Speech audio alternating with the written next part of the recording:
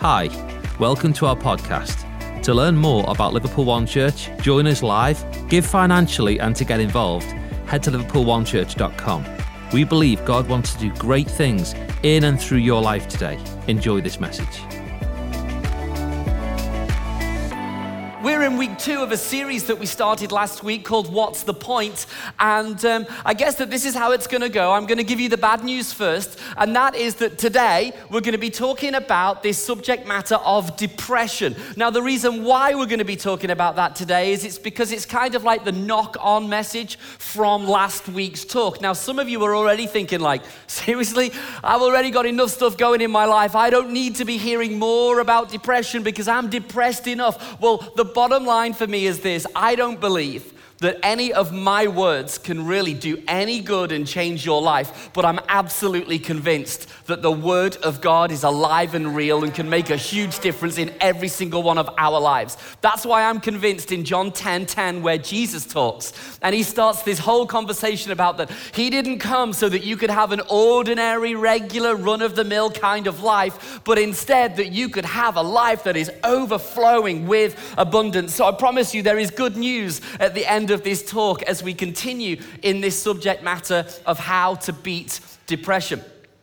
Here's a little bit of context, really. There are 2 things that I think that have spurred me on to bring this subject to you. Firstly, I read a book and it's called Out of the Cave by Chris Hodges. I highly recommend you jump on Amazon. In fact, I give you my permission. Jump on Amazon right now, and if you don't like any of the talk, you can just go on Facebook and pretend and tell your mate that really you're ordering the book on Amazon. But go and get the book. It's a great book. It's written by an author who I really respect, and I would never encourage any single one of you to read a book that I didn't value. So I'm just going to say that a lot of the content has come directly out of that book, and it's been really helpful and inspirational to me, and I trust that it's going to do the same for you too.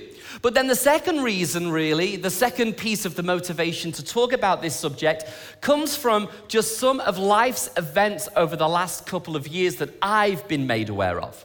You see, in my world, sometimes being a pastor, being a leader of a church, it can kind of feel like I'm in a little bit of a bubble to a certain extent.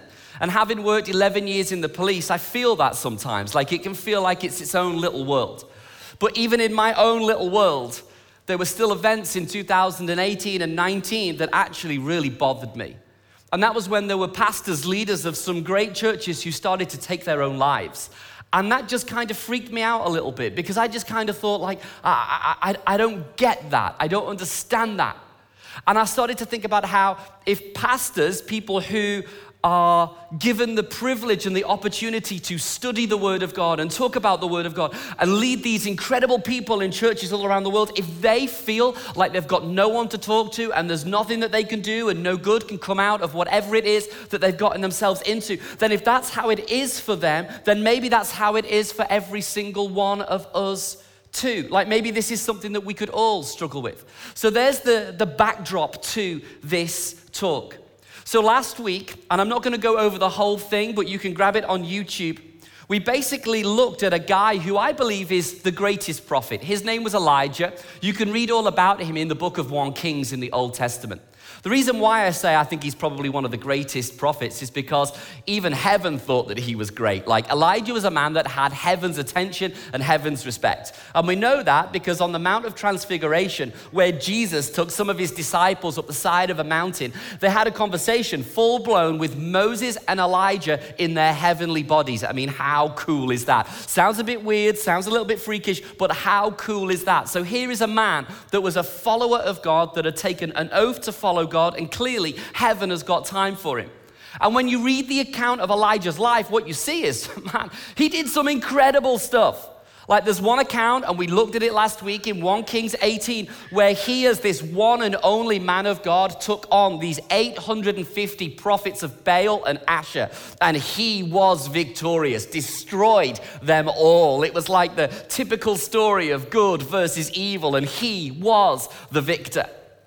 And then just moments later, he creates this altar, this sacrifice, and he piles up all of this wood and he soaks it and douses it with water. And in an instant, God burns the whole thing up and consumes it. It's like it's a physical miracle that happened before his eyes. And it's like, wow, this is just amazing. What a guy is Elijah. And yet, it was immediately after the mountaintop moments in Elijah's life when he very quickly spiraled all the way down to rock bottom. And as this great prophet, as this great man of God that had done incredible things, he actually suffered and struggled immensely with depression. So last week, we looked at 6 ways that Elijah took himself towards his own breaking point. Last week, we looked at 6 ways that Elijah took himself into his own cave of depression. And now this week, we're going to talk about 5 ways that Elijah got him out of his breaking point. And Elijah took himself out of this cave of depression. Because these 5 things, I'm convinced that if they worked for Elijah, then they can work for you and I too. So let's jump into it. Elijah was absolutely freaked out because, in essence, he received an email one day direct into his inbox, and it was a message from a queen called Jezebel that had told him that she was going to send someone to kill him. Like, it wasn't even sending someone to kill him. It was just a threat. It was a message that someone was going to kill him. And as a result, it even just talks about in scripture, like he was just immensely bothered by this. So he ran away, he left his servants, he ran off out into the wilderness. Things got so bad for him, he actually started to pray like, God, am I the only good guy here? Nothing good ever happens to me. This is terrible. This is horrible. Like, I might as well just die. And you read that and you go like, now you're asking God to kill you, even though you've just seen God do the incredible and the miraculous in your life? Like, Elijah, how quickly things have changed. And now he finds himself in this cave. He knows that he's got to find a way out. And God really intervenes in his life. And we're going to continue the story in 1 Kings 19, the chapter after the mountaintop moment in 1 Kings 18. And we're going to look at the ways in which Elijah brought himself out of his breaking point. So 1 Kings 19, verse 5. Then he lay down under the bush and fell asleep.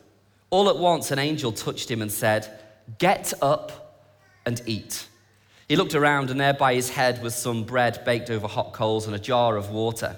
He ate, he drank, and then he lay down again. The angel of the Lord got back up a second time and touched him and said, "Get up and eat, for the journey is too much for you." So he got up and ate and drank, strengthened by that food. Notice he wasn't strengthened by God. Strengthened by that food. He traveled 40 days and 40 nights until he reached Horeb, the mountain of God. You see, the very first thing that you've got to do if you struggle with depression, and I don't want to come across as the guy as like, I'm an expert in this, because my character tends to be a little bit more happy-go-lucky. I'm relatively on an even keel most of the time, I think. Although maybe if you spoke with my kids or my wife, maybe they would tell you something different.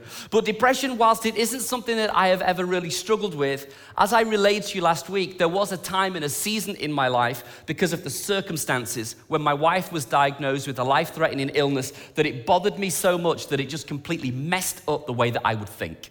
To the point in which I ended up spending a bunch of time with a counselor trying to figure me out. Because what happened was my wife got fit, strong, and healthy again, and the treatment and the chemotherapy and all that worked. And as she got stronger and healthier, it was like I became more broken. And I think that I'm saying that to not come across like as the guy that feels like I know what you're going through, because I kind of don't. But I do know in part, and it may only be a small part, of some of the struggles that we all go through in life. And I'm just trying to say, I'm not perfect, and I struggle with this to a certain degree, in the same way that some of you would struggle with it, but perhaps to a greater degree.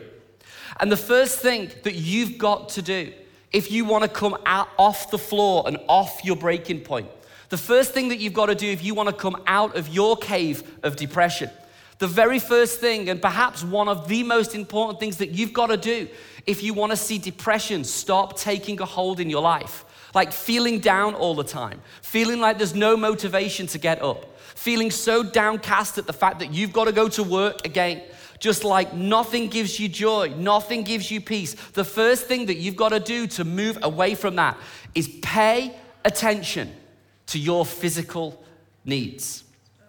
Notice that when the angel first visited Elijah, the angel did not tend to any of his spiritual needs.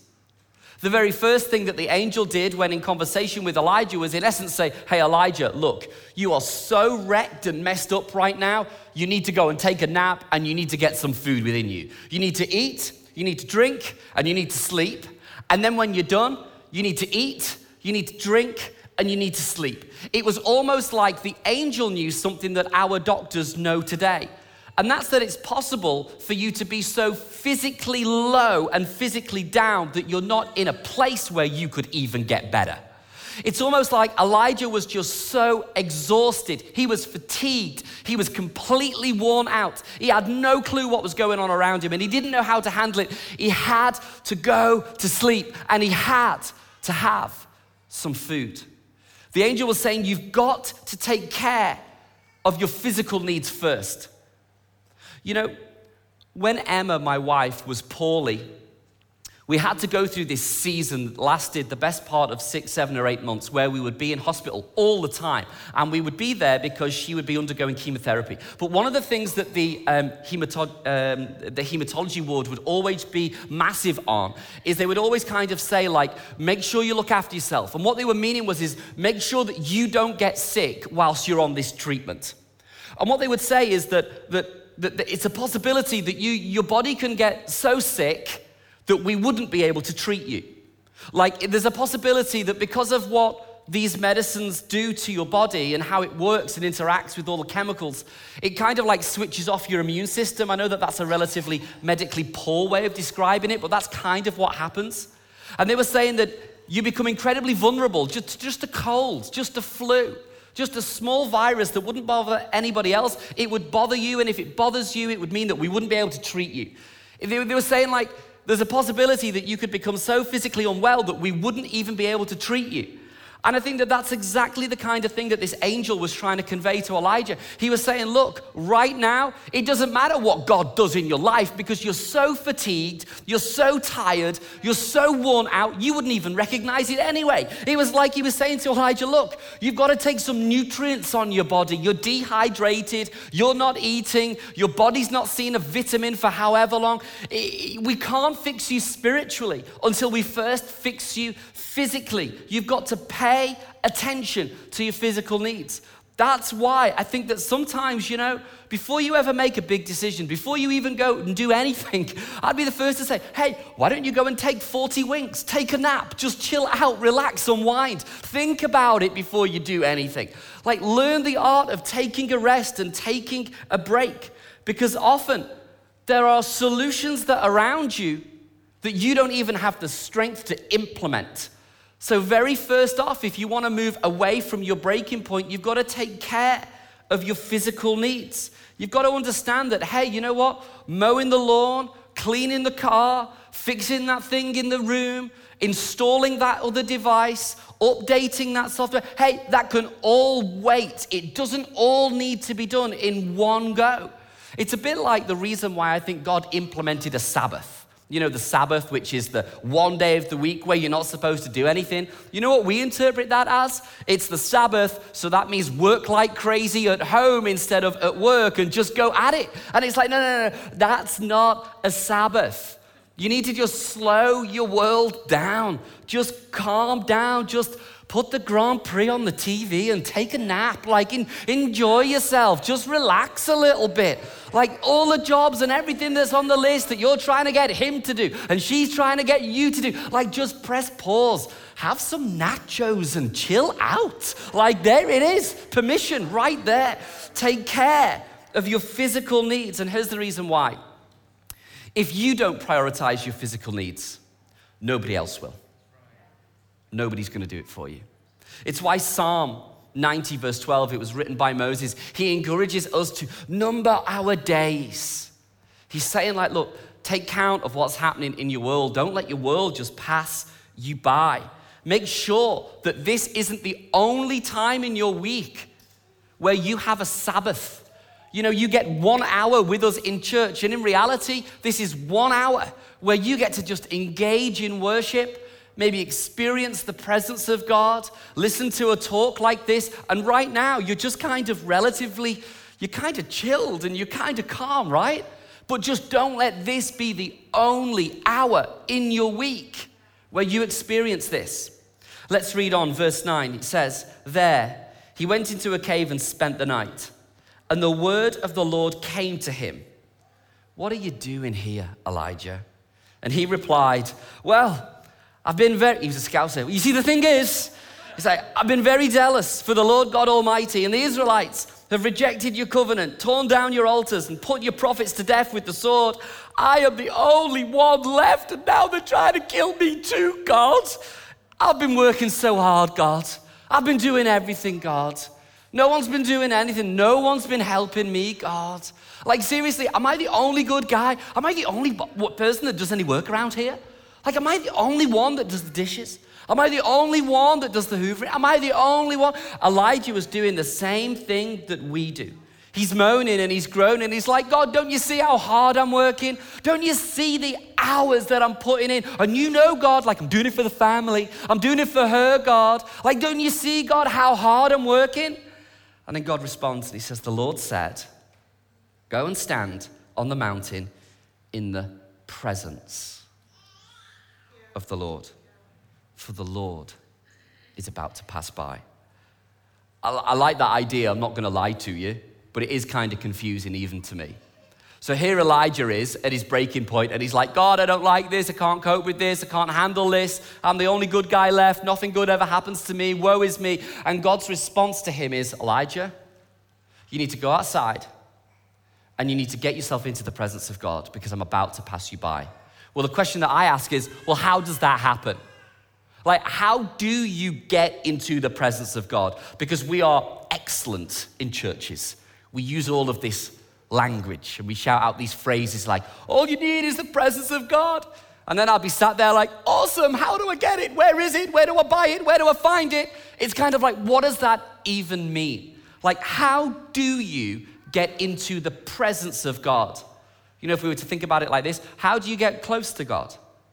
How do you get to within such a close proximity of your maker and creator that you actually feel him breathe and you hear him speak? How do you experience that? Well, this is what you've got to do, and then we'll talk about how. If you want to get out of your breaking point and get out of your cave of depression, then you have to not only take care of your physical needs, but you've got to step in to a physical encounter with God.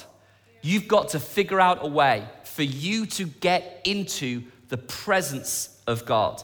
And here's the reason why I'm, going to travel this route, is because often when we think about the presence of God, when we think about being close to God, you know what we think about? We think about like the dynamic, the spectacular. But what I have found in my own life is that God is far more easy to find in the intimate than in the dynamic. He's far more easier to find in the stillness and in the quietness of things rather than in the craziness of, God, if you don't send me the angels to dance on my duvet, then I'll never believe you're real. Like, honestly, it's way easier to find him in the intimate than in the dynamic. It's why the psalmist wrote in Psalm 46, like, be still and know that he is God. Sometimes that's what we need to find the presence of God. You just need to still your life of all the distractions and everything else that's going on. You know, when we were going through this season and Emma was poorly, I spoke to you last week about how it just kind of broke me, messed me up, completely ruined my mind to a certain degree. I'd definitely done a lot of that to myself because Emma and I made a deal and we were like, we're not going to do the whole go on Google, look at everything, try and figure everything out. We made that promise to one another, and then every night I would stay up till 3-4 o'clock in the morning, getting myself into a right mess, trying to understand the science behind rituximab, doxorubicin, vincristazine, and all of these different chemicals and the way that work in the body. And I would read all of these doctors' documents and read all of these medical articles, trying to figure the whole thing out. And I remember for me, for one night, it like reached this point where I was like, like, God, I can't do this anymore. Like, I cannot do this anymore. And my prayer to God, and I remember it as though it was like a minute ago, I prayed this prayer and I said, God, I need you to get in between me and everything that I'm reading on this computer screen that is causing immense fear, that is crippling to me, that is damaging to me. I need you to get in between of it. And then I started to sing, not even a song, because I couldn't even remember what the song was, but I remember, kind of like, isn't it funny how you always remember certain key moments of your life? Well, I can remember when I was like really starting to pursue God and had made this deal that I wanted to devote my entire life to God. There was this song at the time, and it was written by a guy called Matt Redman, and the song was called Heart of Worship. And there is this line in this song, and the line is, I'm coming back to the heart of worship, and it's all about you, Jesus. Now, I couldn't even tell you the rest of the words of the song, but it's just that line, and it's all about you. And I sat on my desk, well, on the chair, not my desk, as I'm looking at this computer on my desk, and I'm starting to sing, completely out of tune, completely out of key. I'm coming back to the heart of worship, and it's all about you. It's all about you, Jesus. I'm coming back to the heart. And in that moment, it was kind of like the presence of God fell in my room. I felt close. Felt like I could hear him breathe. And now it makes sense to me. Because have you ever found the times and seasons in your life where you feel like you cannot find God? The answer to find God and to walk into his presence is worship. And here's the reason why. Because in John 4, it talks about how God is searching the earth for worshipers. So when you can't find God, start to worship him and he'll find you. He'll find you in your mess, in your brokenness, in feeling like you've got nothing good going on, in feeling like you're overwhelmed. Start to sing your silly song out of tune and out of key, whatever that might be, because you need a physical encounter with God just as much as you need a physical change to your sleeping and eating patterns. And watch what happens next. 1 Kings 19, in fact, we're going to miss Psalm 73. 1 Kings 19. It says that when Elijah heard it, he pulled his cloak over his face and stood at the mouth of the cave. He pulled his cloak over his face. You know what he's doing there, I think? I think he's hiding his identity. Do you know when you hide your identity? When you've lost your confidence. Because life happens. Stuff goes wrong, you become a victim of some circumstances, you lose your confidence, and therefore you want to hide who you really are because you don't feel like who you are measures up anymore. And what we can know about Elijah is that he absolutely had lost his confidence. He lost his confidence on the day that he received the message from Queen Jezebel telling him that she at some point might decide to do away with him. Like when he received that message in his inbox, when he got that DM, when he got that text, when that WhatsApp hit his phone, it was kind of like he lost his confidence. And as a result of losing his confidence, he now wanted to hide his identity. That's why the third thing that you've got to do, if you want to get out of your breaking point, if you want to come out of your cave of depression, is step into your true identity. And your identity is rooted in not who you think you are, but in who God says you are. And for me, it's kind of like, that's why I think that church should absolutely be a critical part of your week. Because where else can you go in life where you're not going to be told no, where you're not going to be told what you aren't, where you're not going to be told you've not made the grade, where you're not going to be told you haven't got the promotion, where you're not going to be told, hey, you don't cut it. Hey, church is the one place I think that you can come with full expectation that actually you can find and hear exactly who God says you are, that you are good, that you are loved, that you are cared for, that you are valued. That's who God says you are. You are a son and a daughter of the King Most High. And you know what? If you're anything like me, what's crazy is you can come to church and you can be a part of that. And isn't it funny how it only takes one negative thing to be said about you, against you, whether it's true or not, and then it knocks you all the way back to square one. That's why church is so important for you. You know, I have this kind of love-hate relationship with social media. It's kind of like I love it some days and then I hate it other days. Well, a couple of months ago, Emma and I, we bought a house, and you know what? It's been like a family dream of ours for a long time. In fact, the whole story behind that, maybe in part, we've talked about it in church before, but we bought this house, and I ended up doing with a bunch of my friends a bunch of stuff that I've never done before. Like, we were digging these holes in the middle of where our living room was going to go, and I just thought it was cool. I thought it was funny. So like at 10 o'clock at night, we'd be there with like jackhammers and all sorts, literally digging these great big craters in the middle of our floor. And you know what? I just thought it'd be funny. You know, I'm going to put a little bit of this out on Instagram, and don't ask me why, but I was like, yeah, here we are digging a hole in the floor of our new house. And here's the thing, right? Like, there can be like loads of people that will come on and go like, hey, that's great, that's awesome, that's amazing. And then it only takes one person to put something negative on about you and what your family's doing and where you're living and how they think this and that and the next thing. Only takes one thing, right? And all of a sudden it's like their voice seems to have way more weight than all of the positive voices in your life. Sometimes it's just too easy, especially where voices of criticism are concerned, to forget who you really are. And I am not at the beck and call of somebody else's social media rant. It's not me. I'm not carrying that. I'm not doing it. Because nobody should ever be able to make you feel inferior without your consent. And I'm telling you that because that's something I've had to learn. I can't be at the beck and call of somebody else on the other side of the planet who I don't even know. I mean, social media is the most unsocial thing on the planet, right? 1 Kings 19, 15 to 18 is where we're going to go to in a moment. Because I'm going to talk about the fourth thing that you've got to do if you want to get out of your breaking point.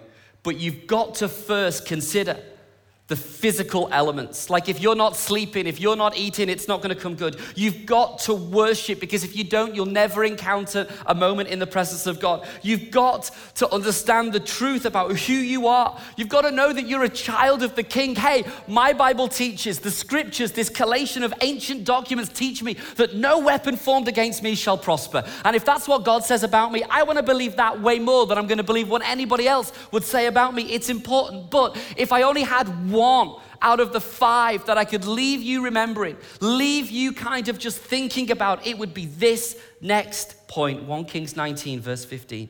The Lord said to him, go back the way you came and go to the desert of Damascus. I want you to just notice that the Lord didn't answer any of Elijah's complaints. Isn't that hilarious? It's like Elijah's going, thinking, God, I'm the only good guy and nobody else does the work and I'm doing it all. And God, how woe is me? You might as well kill me. And God doesn't answer any of Elijah's complaints. Look how God responds to Elijah. He says, Elijah, go back the way you came. Where he came from was a place called Beersheba. Beersheba was the place that Elijah made an oath to follow the Lord. Beersheba to Elijah was my spring harvest 1991.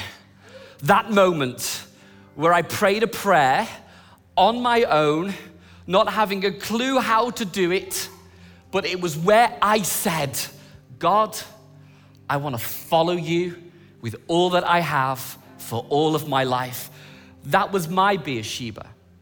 Your Beersheba may have been in this room, where at the end of a talk, you've thrown your hand in the air and you've prayed a prayer saying, I want to follow you. Your Beersheba, where you made the oath, where you chose to follow God, where you chose to follow Jesus. Maybe it was in another town, another nation, another church, but you've all got a Beersheba, right? It's that time when you first recognize and understand who God is and how much he loves you and that he gave Jesus to die on a cross for you. And now in the knowledge of all of God's goodness, you want to turn your life around and follow him with everything that you've got. Now what you find is the Lord says to Elijah, you need to go back to where you came from. You need to find a way, Elijah, of going back to the place of the oath, back to the place where you met your first love, back to the place of where you first experienced the Father's kindness and compassion and grace in your life. Somehow, Elijah, you've got to go back to where it started for you, where you felt close to me, where it was real and it was authentic and it wasn't hype and it wasn't this and it wasn't that. You've got to find a way to go back to your Beersheba. You've got to just get on it. But then he doesn't just say you've got to go back, because we're getting to the fourth point. He says that when you arrive, anoint Hazael as king of Syria. Also you shall anoint Jehu, the son of Nimshi, as king over Israel, and Elisha, the son of and Abel of you shall anoint as prophet in your place, right? This is what he's saying. My Hebrew ain't amazing, right? He's saying not only do you need to go back to Beersheba, but this is what you've got to do.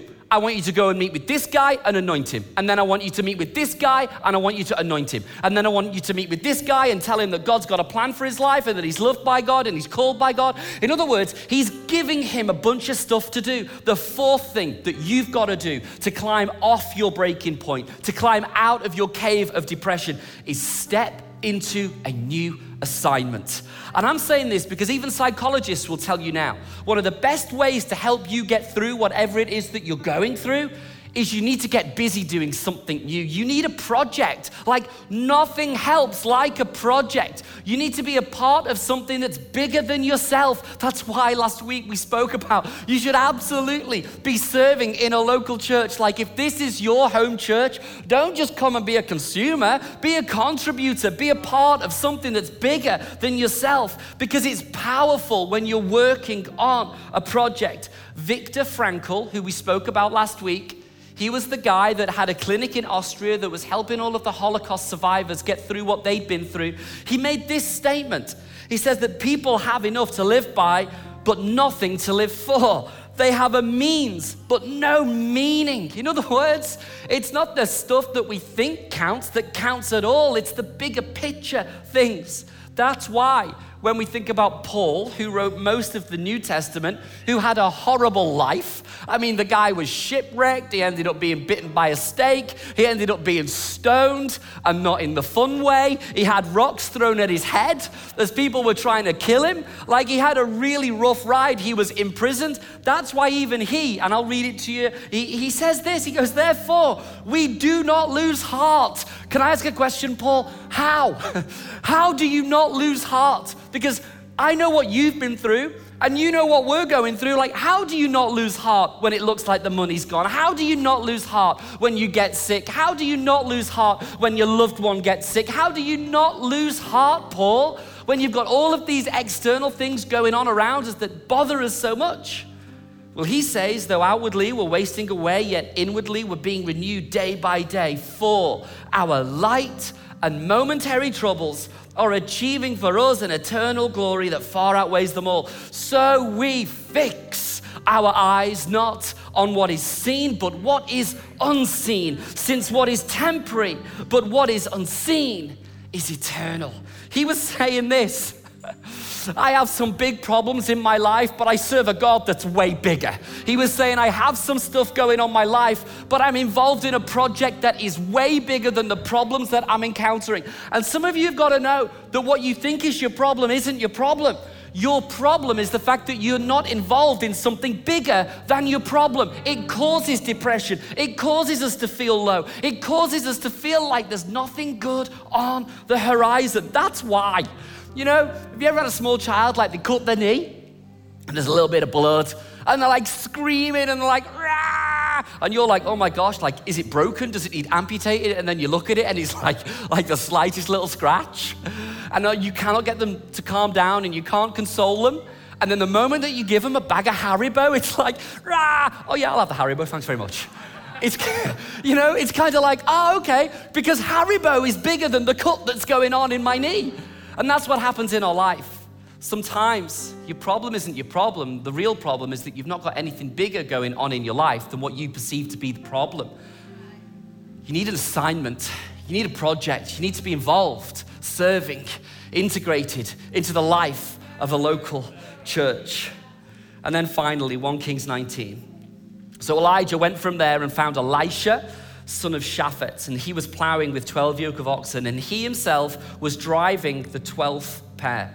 Elijah went up to him, and he threw his cloak around him. Here's where it gets real.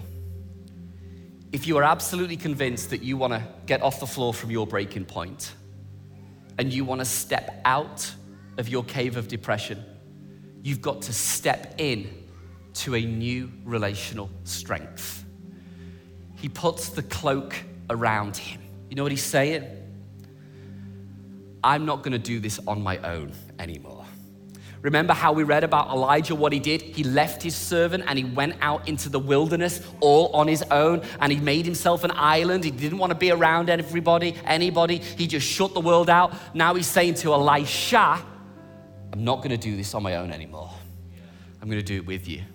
For me personally, again, during the most difficult times and seasons that I've had in my life when Emma was poorly, there was a big, long season where I wouldn't tell anybody what I was up to, anybody what I was doing, how I couldn't sleep at night, so I was just taking all of these like, hey, find me any pill anywhere that's gonna make me go to sleep. Like literally, I just ended up in this real mess. And then the moment that I started to talk to some people who are my friends, my pastors, all of a sudden it was like the load was just lightened, because you were not designed to do your life on your own. You weren't created you were made in God's image, right? And the very first issue in the garden was not sin, it was solitude. It's not good for man to be alone, so you can't do life on your own. And you know what I would just say about that? Some of you are reluctant to do life with other people because what you think is, if I were to take my mask off and other people found out who I really were, like if I was to tell them what I was up to, what I was doing, if I was to tell them, about a secret thing that's going on in my life, I think that maybe in the church, their response would be, huh? You're doing what? Like, no, that's crazy, that's wrong, that's evil. You're not gonna find that response in this church. You're not, I promise you. You're not gonna find that response in this church, not at Liverpool One Church. I'll tell you what you're gonna find. You're gonna find someone that probably says, and I thought that was only me. It's you too. Can we walk through this together? You're gonna find someone that's gonna maybe say, that's funny because I've been dealing with the same thing and this is what I did, it helped me, maybe it will help you. I promise you, you won't find judgment. What you'll find is people willing to allow you to tie into their relational strength. Why is that important? Because show me your friends, I will show you your future. Who you run with in your life determines the direction of your life. Like if you want to have a look and see where someone's life is headed, just look at who they're running with. And I promise you, it's intertwined, it's going the same way. But if you want to get off the floor of your breaking point, get out of the cave of depression, you've got to do those 5 things. But it's going to finish with committing to taking a step towards finding relational strength. Thanks for joining us today. We hope that you can take that message and apply it to your life. Also, don't forget to take a moment to subscribe, rate, and review this podcast. To get connected or stay more connected to the life of Liverpool One Church and learn how you can join us live, visit liverpoolonechurch.com. Thanks again for joining us, and we hope to see you again soon.